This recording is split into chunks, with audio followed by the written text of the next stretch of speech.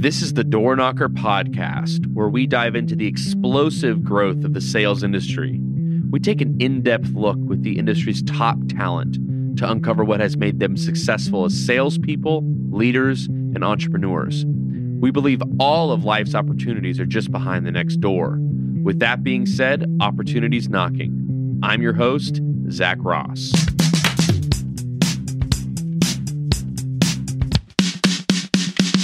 All right, so on today's episode, I'm actually really pumped. It's actually our first female guest. We've been working pretty hard to lock her down because she's a bit of a savage on the doors. And so today we have Suli. Suli, how are you today? And again, thanks for taking out some time for us. No, I'm seriously, anyone who reaches out to me, I always feel like honored. That's just the amazing part about this space and the social media space, as well as being able to connect and read and chat with people that I wouldn't normally see in real life. So thank you. Yeah, I feel the same. Zoom made this podcast possible way more than probably I think before. So COVID had some good and negative effects, right? Yeah.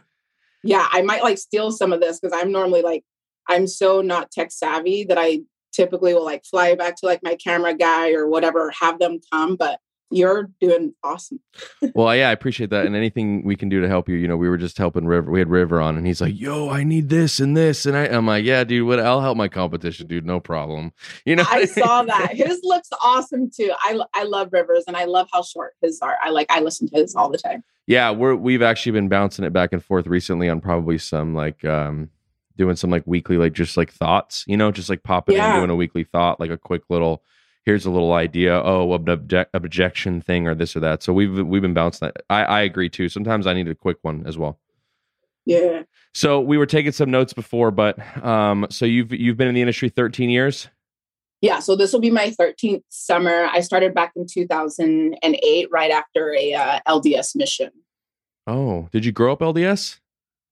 So I grew up an active member, but I was inactive. And once I left the house, I needed to find my own journey and all the goods. But yeah, I did come back and become active. Yeah. Wow, that's incredible. Leaving the house is in your parents' house? So I was my mom had me when she was 16. And I was actually raised by who I call my grandma, but she's actually my great aunt. She's just an old lady who just didn't have really anything to her name. And the one thing in her household, it was just the LDS church was humongous. She was the biggest believer of God and Christ. And so I grew up in a very strict LDS family or LDS culture that as soon as I turned 18, I was turned off and gone. But yeah, I was living with my aunt. That's incredible. I didn't know that. So where were you born? So I was actually born in California, but then I was raised in West Valley, Utah.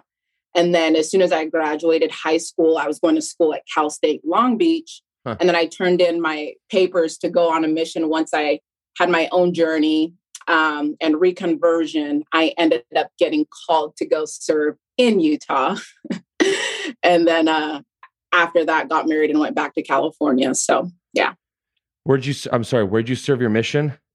In Utah. I'm sorry. You just said so many cool things in a row. My head just starts going whoa. That's why I got to take notes because I'm yeah. You guys say so many cool things I forget, No, no, I'm the same. Yeah, that's pretty amazing. So, wow, I didn't expect that at all. So, and she raised you your great aunt raised you your whole life. She came and basically adopted me, but in the Polynesian culture, it's never a paperwork court adoption. It's just I'm gonna come pick you up in your mind kind of thing. So at a family reunion at 3 years old, yeah, she definitely at a family reunion at 3 years old, she said, "Yeah, Suli is mine. Thank you very much." That's what happened.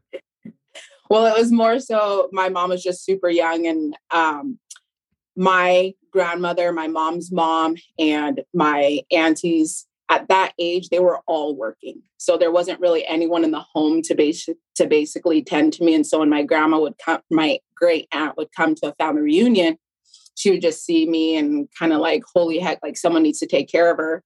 And she offered to just take me and watch me for a bit. And then she would just never give me back. So that's how that happened.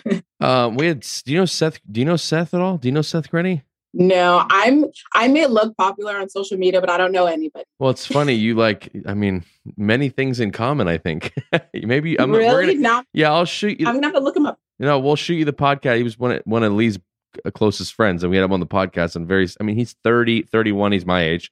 Very similar. I think I mean, he chose to go to the Polynesian culture, but and I think he was in West Valley, Utah as well. So kind of interesting. And Wow. probably one of the greatest solar reps of all time. To be fair, I'll put that argument up against anybody. So, okay, yeah, I'll look him up. Yeah, we'll have to send you his podcast. It's pretty cool.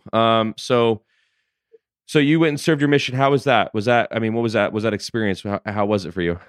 So it was awesome because I grew up in a very strict LDS home, and then I went and became a rebel because it was just like, I'm finally out of this cage.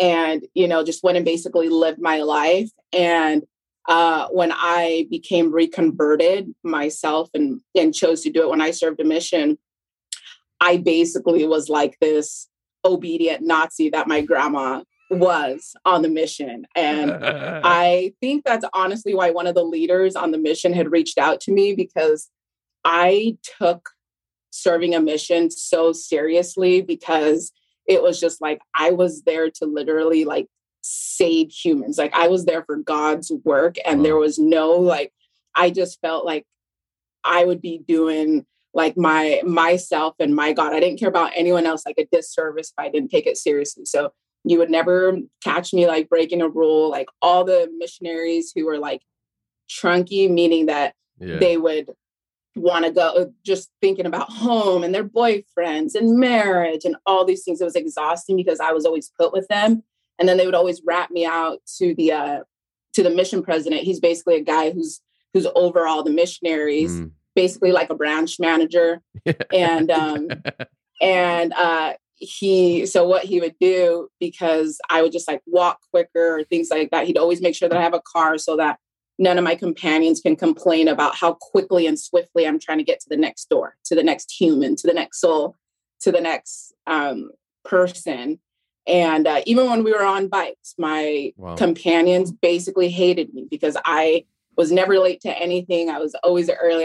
There was always something to do. And if there wasn't, there was a door to be knocked. And I believed in knocking doors. From the beginning. From the beginning. Yeah. I did not believe in reaching out to members. I did not half my schedule was knocking doors. And my companions hated it, but I loved it. And it was just so many people. But because of that, I had knocked into a family and ended up starting this whole African branch community, who ended up all being baptized and all these things. And I'm just a true believer in knocking doors and go finding your own success, I guess I'll have to say. Yeah, that's pretty unbelievable. Yeah. I don't want to stay on this topic for too long, but it's always so interesting to me because it's like, you knocked in Utah? I mean, like, what? How do you knock? How do you sell? How do you do? I don't understand. How do you sell LDS to Utah?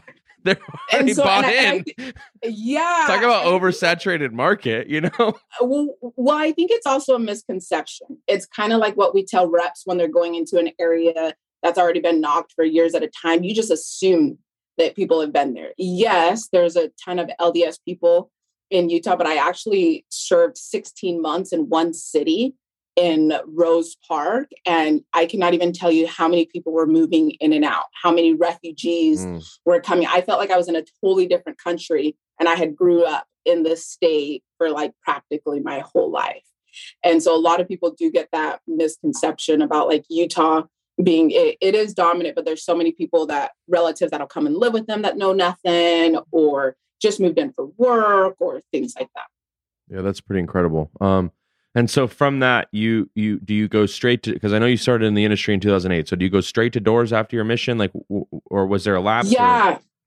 Yeah. So I actually had a really good job after the mission. And it was funny because my AP, and the reason why I'm trying to reference this, because I know when people listen to your podcast, they're not going to understand some of the LDS terms, but yeah, thank you. So I had an AP. You would basically look at him as like your regional in sales or something like that, who reached out to me after the mission. And I was like knocking, and I had two of them, like two of my APs or two of my regional managers who were like, Suli, you enjoyed knocking doors. Like, you should come and give this a shot. One was doing Vivint and the other one was doing pest control. And at the time, this pest company was called, they changed so many times, but I believe it was EcoSure. Yeah, it was EcoSure at the time. And it was funny, the job that I was in, I was basically, making like $25 an hour. I was doing like really well. For coming home from my mission, going to school, that was a great job. And he was just like, look, if all else fails, like just come give me a shot for like 3 weeks. And, worst case scenario, you had a vacation and I paid for everything. And so I basically told my parents what I was doing, and they practically disowned me. What? There's no way that you can go to this, because they helped me get the job that I was in. And it was just like, wow. There's no way that you can go and make 6 figures doing something. And, they're super Polynesian and they believe in the 9 to 5. You just go and work. There's no such thing as commission. Like, wow. It's just all like, you can't. And the guy from Vivint who reached out to me, and I felt bad because I love them both. They reached out to me within an hour of each other. And I only chose the other one because I was just like, well, you called me first. So it's kind of like, coming right home from my mission. I'm like, well, I got to be honest. And it was just like, he came first and I don't know what I'm doing, but I'm going to go this way. And then, by the end of the summer, my parents were flabbergasted at my checks and stuff like that. And so that's basically how I got into the door-to-door industry. Was someone who saw me on my mission, just enjoy knocking doors, happened to reach out. And here I am 13 years later. Yeah, that's a great way to sum it up. So I think we can end the podcast there. No, I'm just kidding. So anytime anyone tells me they made money selling pests, I'm still shocked. So, Really? I have my opinions, but I mean, you're in solar now, so that's kind of probably where my arrogant comments come from. But mad respect to anybody that sells pests. It's true, but there is definitely good money in pest control, like especially when I started, for sure. I mean, there's good money in pests, but there is definitely better money in solar. I'm like, I do not understand why pest companies are still there. Same. So your first summer, where'd you do your first summer? So I sold in Seattle, Washington, basically the land of all things green and, green products and people who love their spiders. I think that would actually be a great market for solar now that I think about it. Because, and I was actually on a team with 8 other women, and it was kind of funny because I did not like women for the first few years in the door-to-door space. And I was like, the way I was on my mission was exactly the way that I was on this team. It was just like, how could you not go knock a door? Like, how are you not on the doors by 10:31? Right. The same way that I was on my mission was how I was in Seattle. Wow. And that year, what I've got for you there is your first year selling pests as a rookie, you broke the record. Was it for women or was it just the record overall with 316 accounts? For the girls there, period. So the record there that year was 316. I mean, I think for the guys that year, the record was like 400. And like way back 13 years ago, doing anything above 300 pest accounts was like humongous. And so once I realized that I enjoyed being there, I asked them, I was like, what did the best girl do here in this company? And it happened to be my team leader's cousin who did 311. And I was like, well, I'm not going home until I do at least 312. That's right. I did have to stay an extra like 5 days, but then I did the 316 just to say that I broke her record. Yeah. So Matt, I mean, I love that your type of stories where it's like you get immediate pushback from your family. Like, it's not like you're getting support to go out there. Like you've already been knocking doors for a couple of years, probably the hardest sale in the whole world, in my opinion. Right. Which is that book. And then, you're enjoying it, you're loving it. And then you just, with all adversity, you're just, I think, overcoming adversity since 3 years old. Right. So just mad respect overall, like just mad respect to just, I mean, that's a pretty unbelievable thing to do. And I think, so I just had to drop that in case I forget to just give you that respect before the podcast's over, Yes, it's definitely tricky. Yeah. And then, so from that year on, so you've only ever done summers. And then I see, or what I've been told is that you've got a few summers where you were pregnant. Yeah. So basically I started in 2008. I got engaged the following year, 2008, like 2009. And then I got engaged 2010 while on the doors. We were dating long distance, and then he flew in, and then we were married by the following summer. And so I was running a team. He was actually my service technician. And then we almost had a divorce our very first year. Oh my God. I was like, this is going to be great. He's going to go service all my accounts, but he's working for the company, not for me. And so I'd be texting him. I'm like, I just told this customer you're going to show up in 30 minutes. He's like, the branch manager just told me it's me or him. Who are you choosing? No, you did not. No, you did not. Yeah. And so on Sundays, he would be like out servicing my accounts. Like there was no such thing as a lunch break for him, because it was during his lunch hours in between servicing for the branch manager. He would come and service my accounts. And then finally my branch manager called me and was like, Suli, your husband works for our company, not for you. And no one else is getting the advantage of like having a technician just show up at all hours out of the day. Like you can't either. And anyways, and so we had those boundaries there. And I was like, the following year, I was like, you're not working for this company. Only one of us can. And it's me.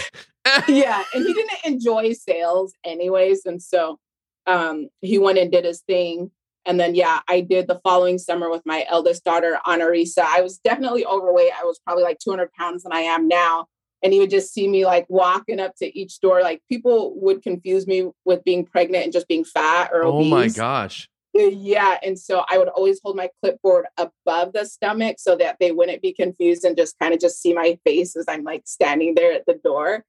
And it had gotten to the point where I was like 8 months pregnant that like my team leaders would freak out that I'd be texting them, like thinking I'm going into labor, to find out that it was contractions I'm having on the doors, or like Braxton Hicks. And then they would come and check up on me, like, let's take you to the hospital. I'm like, I'm good now. And then just like walk on to like the next door.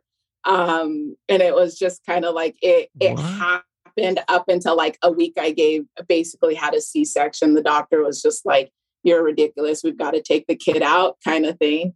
And I ended up having a C-section probably a week after I was done knocking doors. But even with Anarisa, I would do 8 weeks. Every year that I was pregnant, I swore that I would always do at least half a summer. And up until her birth, I think I had serviced about 276 accounts before going and giving birth, and then like prepping for next summer to come and do it again. So I don't even know what to say. I'm stuck, like, holy moly, dude. Like that's beast mode. You like, yeah, I'm going to play this back for all the guys that work. Cause here, it's funny. It's like Lee, we were talking before, like, and I've been texting my buddy, Nico. He runs a Vivint organization at this point with Pat Mendez in Texas. And he recruits a lot of women. And I think women are the best. I'm in. I signed up. Like, I agree. Like, I'm done recruiting men. Like, I love it. You know what I'm saying? Like, they don't call me. Yeah. Honestly, I have multiple. I think I have like 4 women on. There's multiple in our organization, but it's on my team. And they don't. I mean, they call me to bitch like when I do something wrong. Don't get me wrong. Like, they let me know. Like, I got a girl, Eris, that literally will tell me every night, like a laundry list. I'm like, well, thank you for your feedback. Like, appreciate it. But like, they don't call me in between doors. They don't call me like whining. They just call me like, hey, I got this objection. How do I overcome it? They're not like, I've got dudes on my team that are like me. I'm the same. Don't get me wrong. Like, I'll call you, like, they yelled at me. I don't know what to do. I don't have women don't do that. So I'm like, why would I recruit men? Like, I'll hire you if you're a guy. Don't get me wrong. But like, I'd rather have women on my team, I love that. I mean, there's definitely some needy women out there for sure. Well, you know what I mean, though. Yeah. And I'll be honest, like I definitely had a male mentality my first 4 years in the industry. I feel like it's why I'm the way that I am right now with like women trying to give back. But the first 4 years I bought into like women are just like needy. Women are emotional. Like they can't keep up. And I was so like, I just had the mindset, even with like men, if people complain to me about like someone died in their family, and I was like, you're not going to be able to change anything. So why aren't you knocking doors? Is basically my answer. I legitimately, the lady who raised me died while I was on the doors. I flew home to see her and was back crying on the doors the following week and knocking doors. Like there was, I had a hard time accepting people's excuses. I've definitely emotionally matured since then, for sure. It's great. But I was just weird. I feel like it was just a lot different for me when I first started my first few years to where I am now. I mean, that's like, I think, I've been honored and privileged enough to talk to some of the best that I've ever done on this podcast, and many, many more to come, you included. And it's mostly the same. It's the same response. It's like, and you hear third party, like, oh, that guy was an asshole, like in his early career, and like people hated him, but like, oh, he created the largest organization ever in the history of doors. Yes. Oh, okay. And now he's a soft guy 20 years later, but like there's some tenacity and grit that has to come with. Yes. I mean, we talk about it a lot in here with Brian Tracy, different books, different teachings, but like, you can't get away from it, dude. You got to have positive self-talk, and you got to be hard on yourself. You know what I mean? Yeah.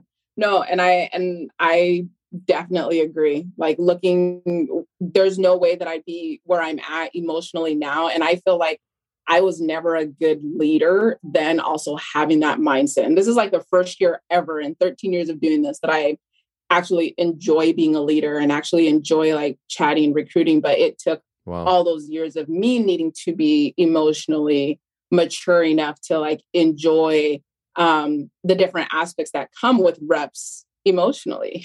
And I'm just like, I just bought into things way too soon that it just didn't help me at the time. That's incredible. And so I want to touch on one thing though that keeps coming to my mind while you're talking, because we're talking about like a lot of physical adversity, right? And emotional in a way. But what I want to know is like, you go to pest your first, second, third years, even before you start having your kids and getting married. But,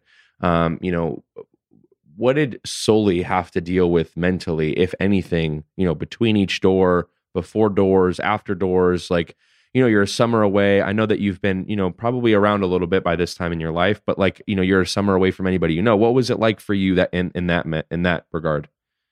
Yeah, and I've talked about this in a couple of episodes on my podcast, how a lot of people see all the great numbers. Like people see the end result and not what was happening in between doors. Like how often I was like throwing divorce at like my husband's face because I was just so like dead exhausted from like reps. And then like how often I was like disowned by like my parents because it was just like, I've come from a place where we have no money. Absolutely. And then to hear and see like the amount of money that you can give, and then being called like stingy because you want to invest and do all these things, as opposed to like giving to people who you've given an opportunity to. And then don't. Like I, throughout like my first like several years, just never had great relationships at home, like with my parents and things like that. And it took a lot of toll. Several years, like during the summer, I have gone through a lot of things. I should have sought therapy a lot sooner than I did. Like looking back, and the year that I did. That I had 1,000 pest accounts serviced, I literally almost lost my life giving birth to my youngest son. Like, because of all of the risks that I was taking during that time, he was born 5 weeks early. I was told that I would have like a 40% chance of like living. And he was also going to be born with only 5 fingers. And I woke up from the table of giving birth and literally was like, is this what heaven looks like? Like I assumed and was planning for death because it was just, it's all these things I was told. I've always had negative things that had happened in my life that I just expect them to happen. And when I woke up and realized that I'm not dead, that I had more to do, I was like, there is no reason that I'm not going to find gratitude every single day. There is no reason that I'm not going to be grateful for the job, for the opportunity that I have. And I just can't take life or anything else for granted. But a lot of time, like people just don't see all that. They just see Suli's numbers. They just see all these things, not realizing that I've had to seek therapy the last 3 years. There's a lot of things that happened in my childhood that just played a role in like the mindset that I had towards people and towards the industry. And it wasn't until I like sought help for myself, because it's just not something you do in the community, in your community. You don't go to therapy. People don't talk about it in society. People don't, they don't look at it as like the gym. Like if you want to be healthy, you're going to stay active. And I'm a firm believer in that too. But just discussing and talking about all the obstacles that I did have during those summer months. I mean, there was even a couple years where my husband didn't have a job. I had to go out and knock, even during COVID. We were cash poor. All our monies were in funds. We were renting out our properties. And I was like, I felt blessed that I didn't take rent from any of our tenants, to only come to find out that my husband's job was like, well, we can't take you back. And I was only planning on doing a 6-week summer and like just traveling and living life with my kids. And it was like, buckle up, you're going to go and do what you know how to do. And that turned into my 1,000 serviced year. And it was just, God is great. That was probably the most powerful thing anybody's ever said on this podcast. I'll be honest. That's pretty miraculous. I'm blown away. So thank you for that. I appreciate you sharing that with us, because trauma's a real thing, yeah. And, I've been going through something for the last like 2 days. Like I've been, and I'll share briefly, because this isn't about me, it's about you. But I have a similar experience recently where like my best friend's been living on the streets for like 5 years, and I've been trying to find him for like a year. And I came down the office for the first Friday, and I took a left, I took a right. And I've literally been slowly every day coming to work, because he's supposed to be panhandling down by the office, right? Because our office is downtown. I legitimately am feeling chills. No, it's true. Like, and then my girlfriend just like looks out the side of the window of the car. Now, mind you, and I'm not saying any of this arrogantly right now. Okay. So, and I'm just saying, like, I'm driving a Porsche. Remember this. Okay. This is my best friend. He was one of my first original mentors, coolest dude I ever met. And my girlfriend looks out the side of the window, and he's right there on the corner, and I sat with him for an hour, and he's in worse shape than anybody I've ever seen in my whole life. And he doesn't want help. And I spent all day yesterday crying, and I was like, I don't know what to do. So I'm just going to, whatever, here's some money, and I'll find you again, and I'll give you some more money, because I wish somebody would do it for me.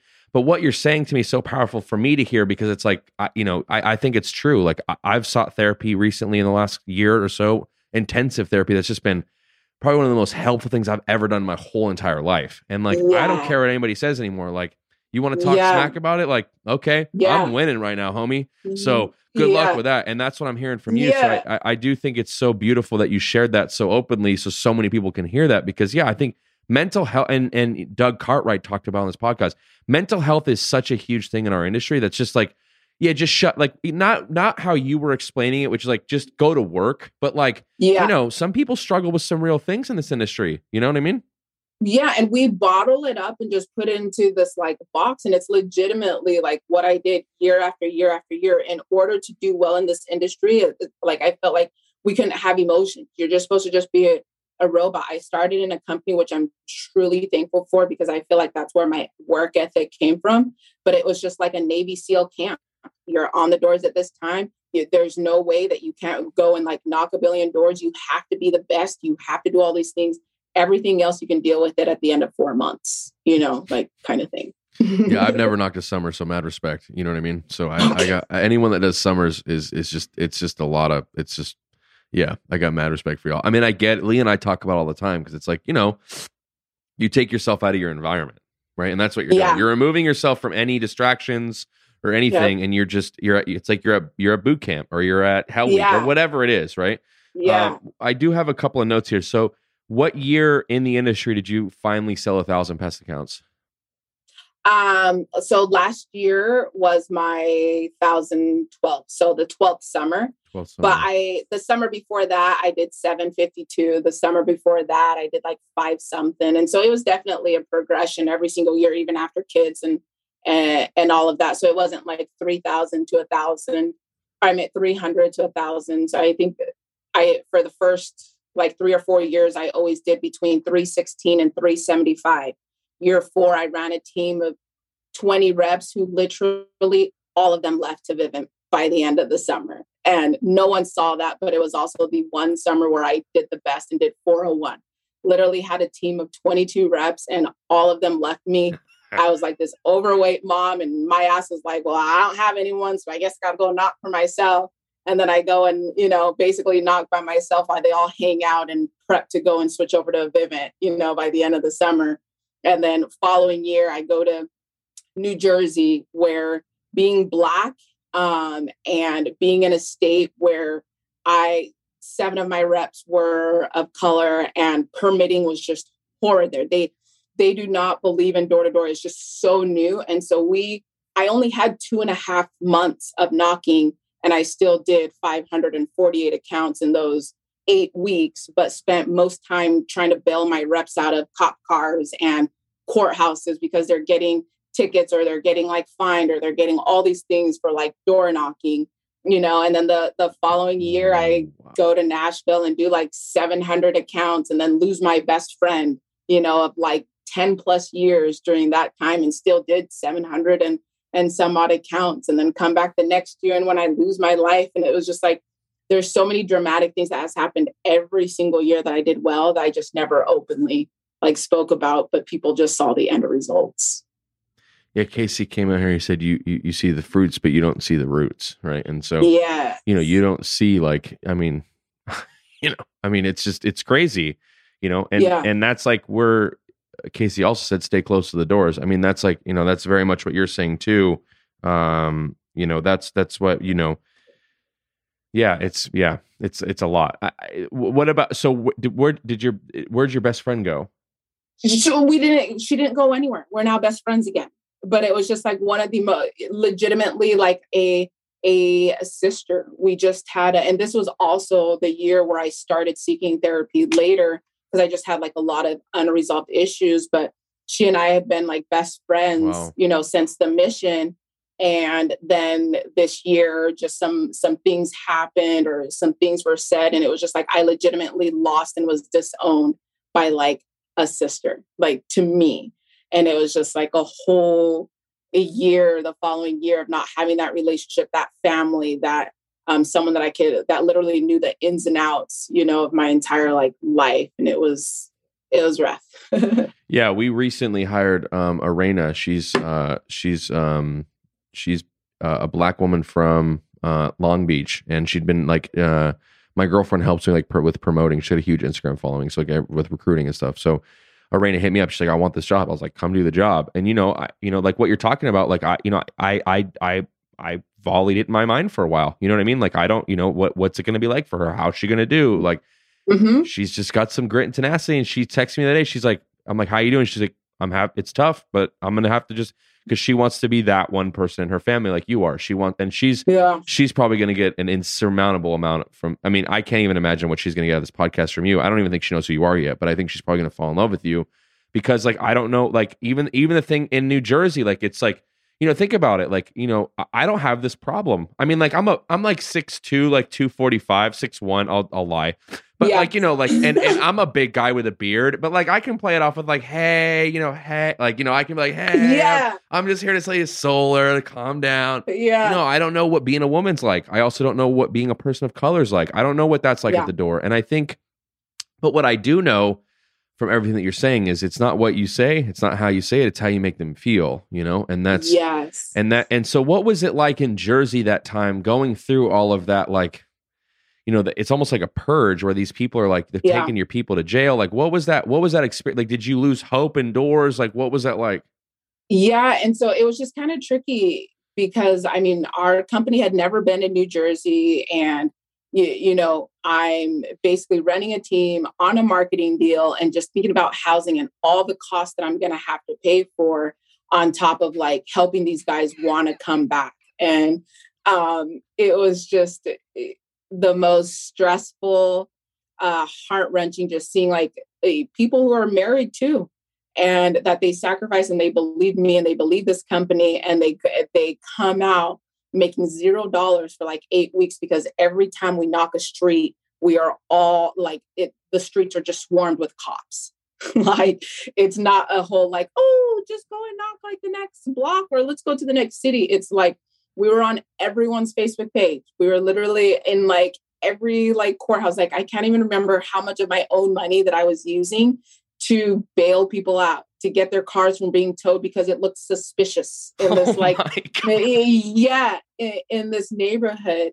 And I mean, props to anyone who's back in New Jersey, but I still get a lot of people to this day who reach me who are of color and are like, how did you make it to where, you know, you didn't deal with racist comments and you didn't? And I'm super empathetic because yes, I'm a woman and I am of color, but that was one like bumper, I guess, or like visor that I have that like, I never remember the color of my skin until like a rep reminds me. Like, it's just like, that is not a factor to me while I'm on the doors, because it's like, it's what you're telling yourself. If you're going to go out there and you're just nervous about the skin color that people are perceiving you to be, it's going to be portrayed on the doors. And I just never, from day one to even now, I've been called a nigger. I've been told on Facebook pages that this suspicious like Black girl, and I read all the comments and I'm like, wow, off to like the next door. Like,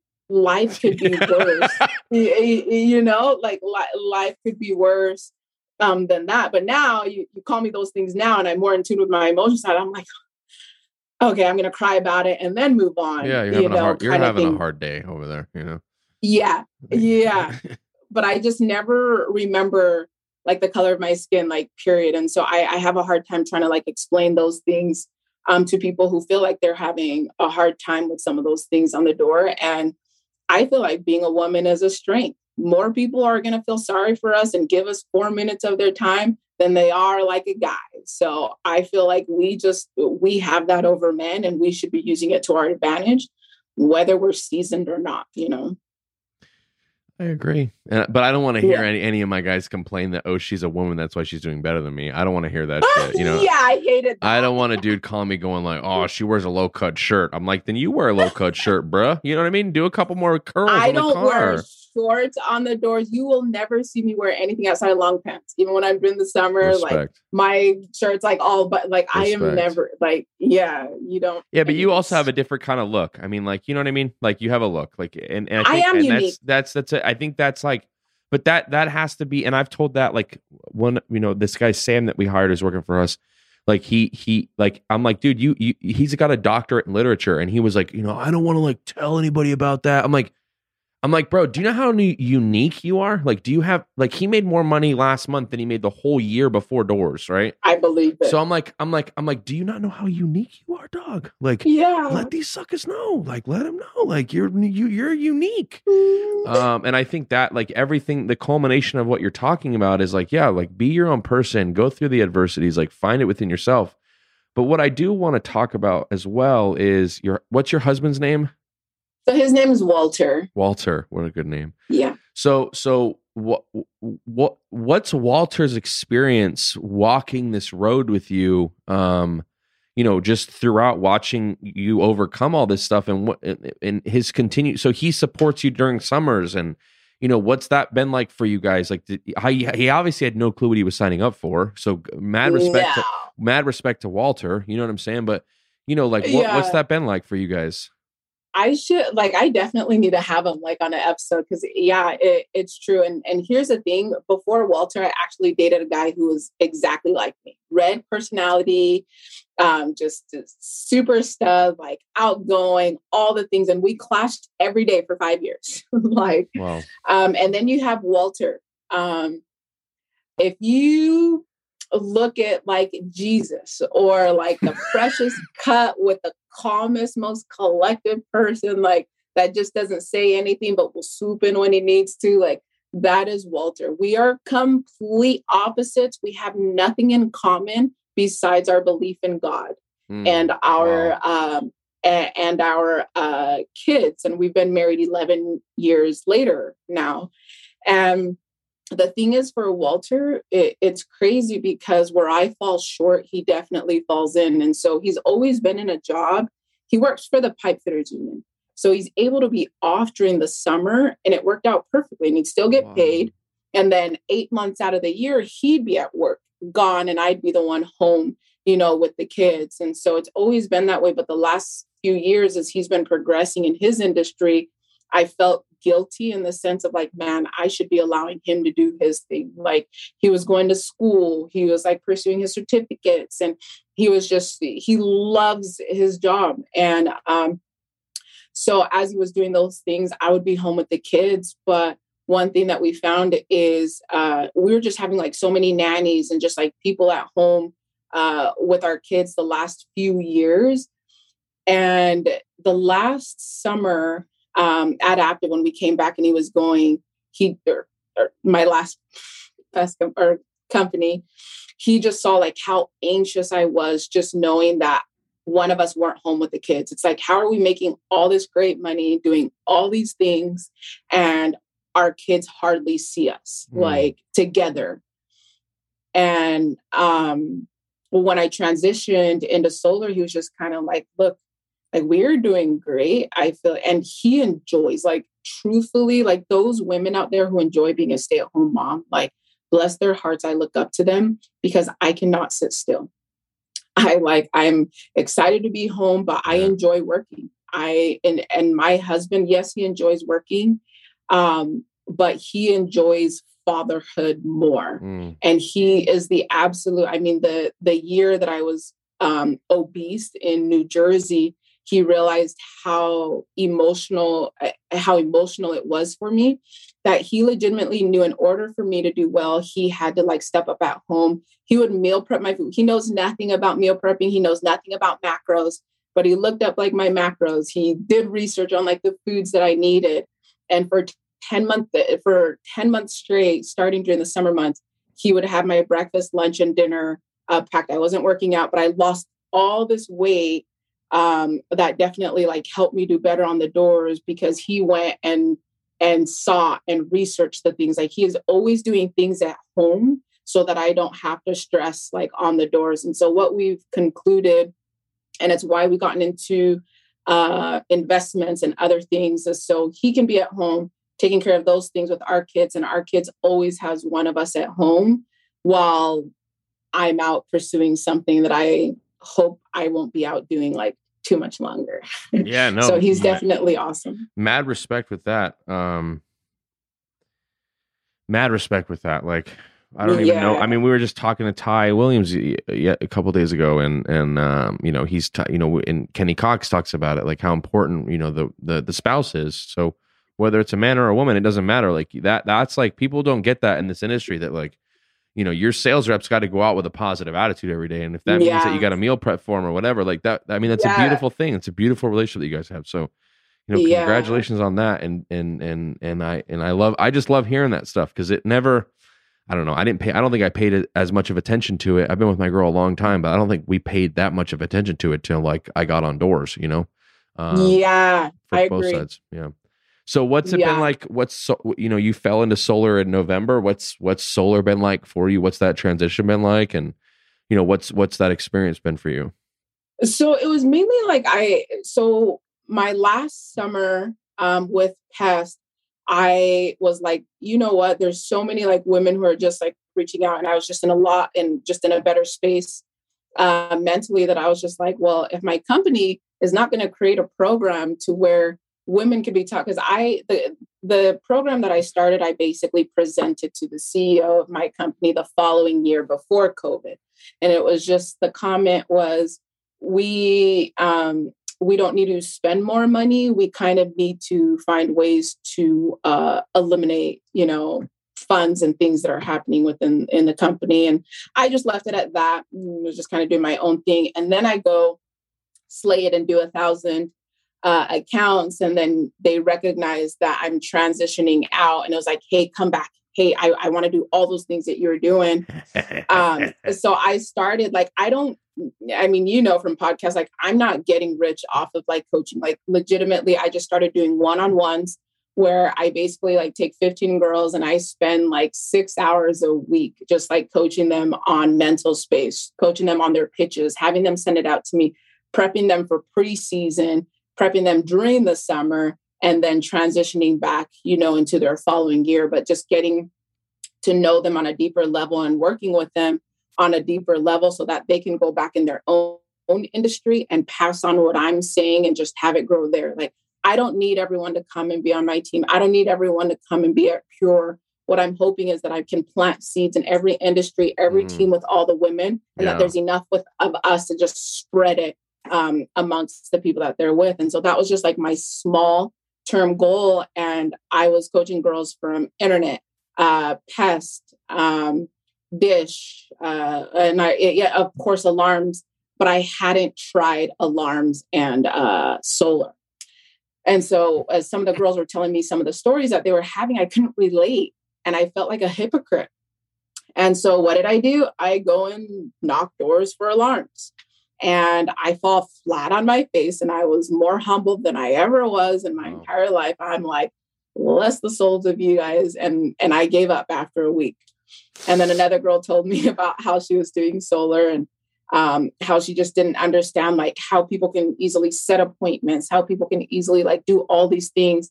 And the concepts that I was teaching or that I am teaching in my coaching program, I was trying to prove that it could work in every industry. And so that's why I was like, okay, well, I need to practice what I preach. So I started meeting with solar companies knowing nothing. And I was like, okay, well, I'm going to go give it a shot and go do solar because I need to make sure that the program that I'm teaching actually works. So I went out with this company after meeting with a few, and the first 3 days, again, I fell flat on my face. I was like, holy cow, this is going to be another alarm thing. And I was like, well, I'm not going to allow it to happen. I'm telling them that these principles of your schedule, of the number of doors you're knocking, of the training, of writing out your pitch, like there is going to be success. And so I sold nothing the first 3 days on an 8-day blitz. And I ended up finishing with 3 accounts that I self-gen during that time and made a little over 33 grand and was like, well, that was a mistake. That was definitely a fluke. I'm going to go home and come back. So I went home and then I went and told a couple of friends from pest control and was like, hey, I think we should go and like try this out, yada, yada, yada. So we basically took the same principles from our pest company where we were on the doors a certain time. We would have a little morning meeting. We would only do a 45-minute lunch and then we would knock till dark. So we were basically putting in like 8 to 9 hours a day. And, you know, in that week doing 6 solar deals, you know, making a little over like 60 grand, I was like, what? Like this works. And so I came back again. And honestly, within a 30-day time frame, I made more in 30 knocking days for solar than I did selling and being the number 1 pest control rep at my company, servicing 1,012 accounts. And mind you, my regional manager lost money on me because I was maxed out at the pay that I was getting at pest control. So I made more in 30 knocking days for solar than I did spending 156 knocking days for pest control. Yeah. And so then I ended up realizing that, you know, a lot of people, this is just definitely an easier transition. I was like, holy cow, people could make, you know, what team leaders are grinding and hoping to make in pest. But the cool thing was I didn't have to recruit. I don't have to be a regional. We didn't have to be a VP. And that like was enticing. And the tricky thing is I still felt loyal to my previous company where I was like, I will come knock for you guys. I will come and do these things for 6 weeks for free, basically, because I felt so compelled to like women there. But I'm going to go do solar. And it was just like, no. And they were wanting to like grow and do all these things for my program and all of that, which I didn't say. I didn't do. And I'm still like small scale, but being here in the solar industry and seeing how many more people can actually find success having no experience, I've just been like flabbergasted at the transition and how easy it's been. And so right now I'm at about 96, I've definitely sold like 140 accounts, I think. But I'll be at like 98 installed or something. Wait, since when? November? So how much did you do this summer? Yeah. So let's just say, so the summer, so here I go by days because I run a summer program. So I do 3 weeks on and I do 1 full week off for our team. So just for the summertime, I have done 110, 110, and that's in 80 knocking days. So 80 knocking days. Yeah. Thank you for making me feel like an ant. I appreciate it, Suli. You're a beast. Thank you for making me feel like an ant, you know? Yeah. Okay, I'm going to be quiet now. Let me ask. Yeah, it's just weird because I know people do summers, but I go by days because our schedule is not. I just started a weird program. So, have we called Sam yet to get a golden door for you? Did you get one for test? So you know what's funny? One, I felt like an ant, and Sam kind of brushed me off, and it's one of the reasons why I have so much fire under me to get a golden door for solar. I actually texted him because there was no woman who got a golden door award for pest control. And I saw the other guys at my pest company who was there getting a golden door award. And I didn't even go, but I saw them get, and I was like, hey, shouldn't I have gotten a golden door award? He's like, give it a shot next year. Like, flat out. And I legitimately, as a woman, like, should have gotten it last summer. And so one of my posts this year was like, I'm definitely going to be getting invited to the Golden Door Award, and I'm going to be taking all the women up there with me too. So just give him the award back after he gives it to you. Yeah. Or maybe I'll start my own door. You know what I mean? Maybe we'll do it. Maybe write my own. Yeah. Mad respect in solar. Like people just they still don't know. And some people are going to miss it. I think some people are just going to miss the opportunity. And I hope they don't. I hope nobody does, but it's still here. And I think you still got a couple years to get in. And if you don't, then you're going to be in you'd rather be at the top of the wave, like Ty said on the podcast. Yeah. Then, I have had so many people reach out to me and was like, oh, but like, what if we like suck? What if I this? Like, why would you go into something that you don't know? And I'm like, look, all I know is I've got a set of skills. What I do know is bugs are never leaving this country. What is leaving is the tax credit. What is leaving is solar. So even if I only went and fell flat on my face for 2 summers, guess how many people are going to be like, hey, I'm going to give you $1 bajillion to come and knock pests for me or come and knock alarms for me. Those industries are not going anywhere. So it's like, you can always go back if you are that great. It is totally fine. Go take a break for 2 years if you're just going to go and do solar. Like, you'll be fine. Yeah, I mean, it's an unfounded fear, I think. Yeah. And so, and I know we're running out of time here, and I really want to talk about like your movement. So with Females Knockers United, the kind of the stuff you've been doing with Danny and Taylor, and what's that been like? How long's that been around? Please plug all your stuff. Plug how they can find the coaching. Plug the podcast. Like, I think it's really important for women in our industry. Hopefully, this can reach many of them. And if somebody's listening to the podcast and they know a woman in the industry, please pass, this podcast and Suli along to them. So, everyone can, because it's important that we have a tribe. And so plug all that stuff, please. Thank you. And I'll be honest, I felt a lot of guilt when I started, when I was trying to start the movement, because when I first started in the industry, I fell into this mindset of just, we're not going to recruit girls. Like, we're always going to look for guys. Like, how often do you go into a room and you're willing to recruit a guy who can do 50 accounts, and be there for 4 months, and you're going to like disregard women? And I was one of those. Like, we'll go find a guy who can do 100 accounts, but not go find a girl who's going to, recruit and be just as amazing. And this actually started this last year. It was super new. After I did the 1,000 accounts and just felt like I wasn't getting any tools, I was like, well, if I want to see change, it's going to start with me, even if I don't know people. I felt like I knew nobody in the industry, but I was just going to start small, and I was just going to create a page and hope that I could reach people who could help me just spread.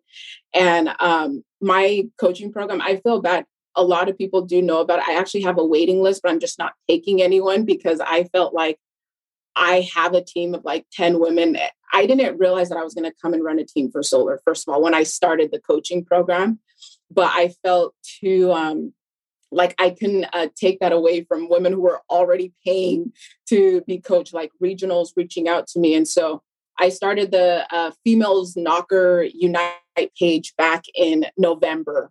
And I was just like, well, this is just going to be a way that I can hope that people from internet, people from Dish, or just women in different parts of the industry would just like reach out to me and just like introduce themselves, so that when other people are like, hey, I would like to, I'm on this team for like Dish, or I'm on this team for alarms, but I'm struggling with XYZ. Do you know anyone who could help me? It was more of like starting as just like a tool or a way for all of us women who there's only 2 or 3 of us the majority of times on a team. And a lot of times we're feeling alone. A lot of times we're feeling compared to. A lot of times we're just like, our team leaders don't understand. But it's like, how can I help them grow on those teams while there's still only being 3 or 4 of them? And I just wanted to have a page or like a space where people felt like they're over there knocking for Vivint and there's women that I don't even know. And I'm like, holy cow, you did 4 deals in like a freaking week. And they are stoked, but they're the only girl on their team. But they feel like that there's a group of people who's cheering them on. Same with like Dish, and same with even solar. I have plenty of women who reach out to me and it's like, I'm the only woman for like solar. And I love coming here just to see other women finding success. And so that's all it is, because we are a minority. I just wanted a place to where it's not like we all have to go work in one industry. We all have to go and cheer each other on only if we're on the same team. And I feel like sometimes us as women, we can be a little catty too. I never wanted to share my tips. I never want, like, I was like, hey, Suli, there's this girl who's beating you. You're 3 and 9. And it was just like, well, I'm not going to let her, and I'm not going to send her any tips. I'm not going to do any of these things. And so me creating this space and me doing this is me trying to also make up for how petty that I felt like only one person can be at the top. And it was just like, I have turned and like adopted this mindset of abundance and want to see every single woman on the top. But it's only going to happen if we can see each other, like cheering each other on. And so my podcast is called Sales with Suli. And the funny thing is, it was never supposed to be public. It was literally just for the girls that I was coaching. I wanted to be able to just give them tips that they can listen to like every Sunday before they started knocking on Mondays, because a lot of times we just need a little bit more of emotional coaching, and we're going to go and kill it throughout the week, but we're not getting emotional coaching in our team meetings. We're not getting mental space ways of being able to overcome doors and things like that. And so it was just a way to give my girls tips on Sunday and help them humanize me, that big number, but that I'm struggling just the same way that you guys are, and you guys can do it too. And then it just became a way of so many girls and people just reaching out. The reason that I'm excited about it was because I came from a place where I thought that I had to like ask for permission. And it was just like the only way that you could go and like create something like this is if like guys like approve it, if you get approved for it, if they're going to be paying for it. And I'm like, I started with nothing and I still do my podcast. Like there's no money to be made in my coaching. Like there's no money to be made in my podcast, but where all the joy and abundance comes from is when that girl at Alarms was like, I did my best week after listening to that podcast. Or girls like, I'm the only one, but I shared some of those tips that you were giving. And like, even the guys were like ecstatic about it. I just think we're in an industry where it's just all about us. And we forget that there's enough doors for all of us to go around. Like there is enough money for everyone to have $1 million if they so choose. And it's just going to have to start with us individually. Powerful, Suli. Powerful. And I'm not saying that lightly, because, and I know that you're like, before, and I'm being a little playful, but like, I'm not like good on the social, and I'm not this, but I don't know if you see it or not. And, and I'm not talking to you from like a point of arrogance, but it's something that I just study, which is the personal brand. Right. And like, people don't, and this is what I came to Lee with a year ago, is I saw a hole in the industry. Like there's plenty of guys that have podcasts. There's plenty of people that do trainings. But I know that there's a niche still here, which is, it's not about me and it's not about Lee. It's about everybody else, right? And so I want us to be very similar to what you're saying. I want us to be the conduit to the well. I want people able to get as much information as they can from the podcast, provide as much fluid, plug everything you got, because what I know is certain is in the next 5 years in any industry, if you don't have a personal brand, you're out. So that's a fact. Like, I will be. I can't wait to see where you're going to be in 5 years with that, because it's the abundance mindset of I'm just going to give, and I'm never going to ask for anything. Whatever, like you just said, very, very exactly what you said, which I respect so much, which is like a Gary Vee thing. And it's just like, that will come. I mean, it's like a wave. Like, it's just like a wave, it's like this podcast doesn't make any money. I mean, we dump, I mean, there's been some money dumped into this sucker. You know what I'm saying? You know what I mean? And like even me having a camera crew, I'm like, frick, you're costly, but let's do it. Right. But like what people don't see is like, if I can change one person's life, if I can be the conduit to the change, if I can, whatever that is, a spiritual thing or not, if I can just be the conduit to help one person through the podcast, the change. And again, like I get text message. I got one yesterday. Dude's like, I've listened to you. He's like, I need more episodes. I've been through it 3 times. I'm like, I hate the way I'm like, what? You listen to this thing? I'm like, okay, I'll shoot it to Lee, because Lee, I'm like, I'm an idiot. You know what I mean? So I'm like, but mad respect to that. And like, the women that are listening, and even the men, I mean, I don't give a shit. Like I'm vibing off of you tough. Like you're giving me a ton of, this is my Sunday. I'm going to go crush the week off of this one. I'll tell you that much. And like, just knowing that like, if you can do it, I can do it. If you can overcome that, like, I can overcome it. And I think that like, that's what people don't understand is the doors are the great equalizer. But like you said, you can make millions of dollars on doors if you just don't quit. And if you just keep going and grinding, Yeah, I definitely agree. And that was also like one thing too, when I first started, was just that I knew if I started something, like there's just not enough, I don't know, not enough of us like women who just has the courage to just start something and keep being consistent with it. And so even though I had only started, in November, just like a little bit, like kind of also like seeing the brand grow and people who are reaching out and things like that, who are trying to help expand the space for women, I've been like super grateful. Even you having me on your podcast, like I feel honored that you were wanting to just like, you guys reach out and actually allow me to be able to speak on this. And Taylor and freaking like Danny Pesci, who like allows us, because you guys don't have to. You guys can continue to be macho and continue to have the guys come and do all these things.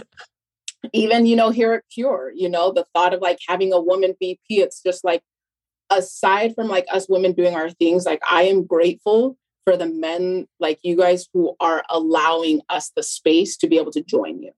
And it's just, I felt just compelled. And I've just felt so excited about those of you guys who are also stepping up in your own space for us. Thank you.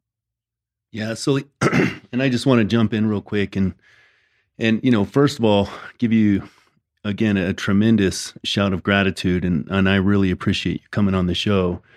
What I've heard from you from a very young age, and it sounds like a lot of the women in your early life, there was just a lot of grit and tenacity, and it doesn't sound like it was easy, but it also doesn't sound like it was hard. And I think you had a mind frame of, I'm just going to make it happen from a very young age. And, I loved what you said about being a woman of color, and you just don't think of it.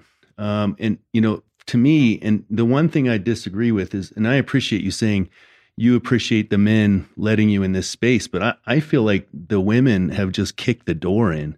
It's like, how can we ignore all of these amazing and powerful women? I'm just not a person that can stand by shoulder to shoulder next to a woman who, tells a story like you've told and not have an enormous amount of respect for everything that you've done. I mean, you're out there knocking when you're pregnant. You should see me when I have a cold. I'm like, my husband too. I'm a whiny little bitch. You're out there knocking pregnant. It's just like, so to say thank you for letting us in. Thank you for being here. Thank you for coming into the industry. And we have some really tough and strong, highly successful women on our team.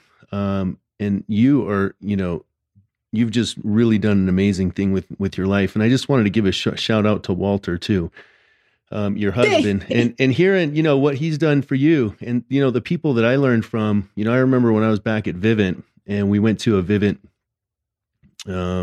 getaway here at Pirates Cove in Vegas, and Kenny Cox, who I just absolutely love Kenny, but you go into the rooms and he had thought about every person's wife or significant other, and there was flowers in there, and people don't put enough appreciation and love to the spouses. Yes. You know, my takeaways from you, Suli, is you have not had one single excuse, from being a woman to being a woman of color to being in a male industry. You kicked the damn door in and you came in the room, and I just have a mad amount of respect for you.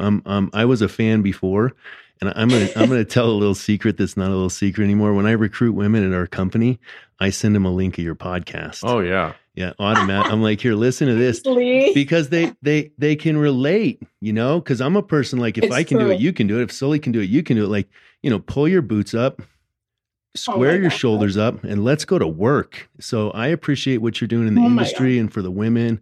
And I just think you're an amazing person. I was a fan before, but I got to tell you, I'm a super fan now. So thanks for being on.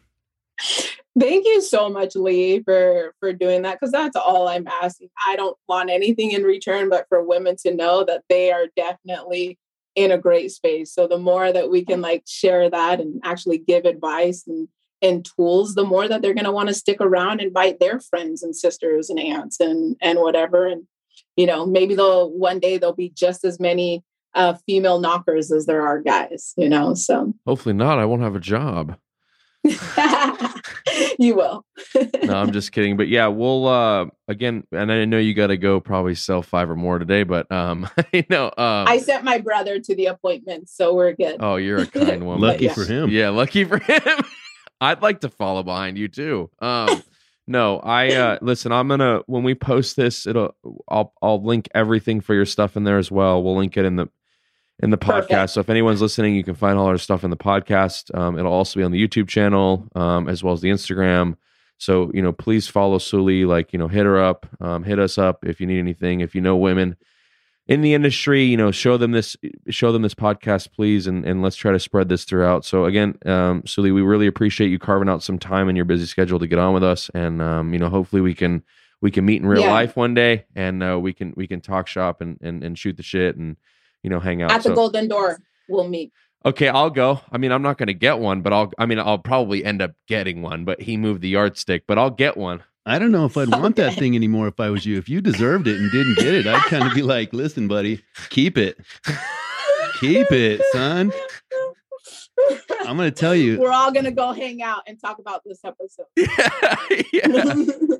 Yeah, thank you so much, and we just really appreciate it. So yeah, I'm sure we'll be talking soon. So again, thank you so much. Thanks, Suli. Thanks, Zach. Thanks, Lee. I'll see you guys soon. All right.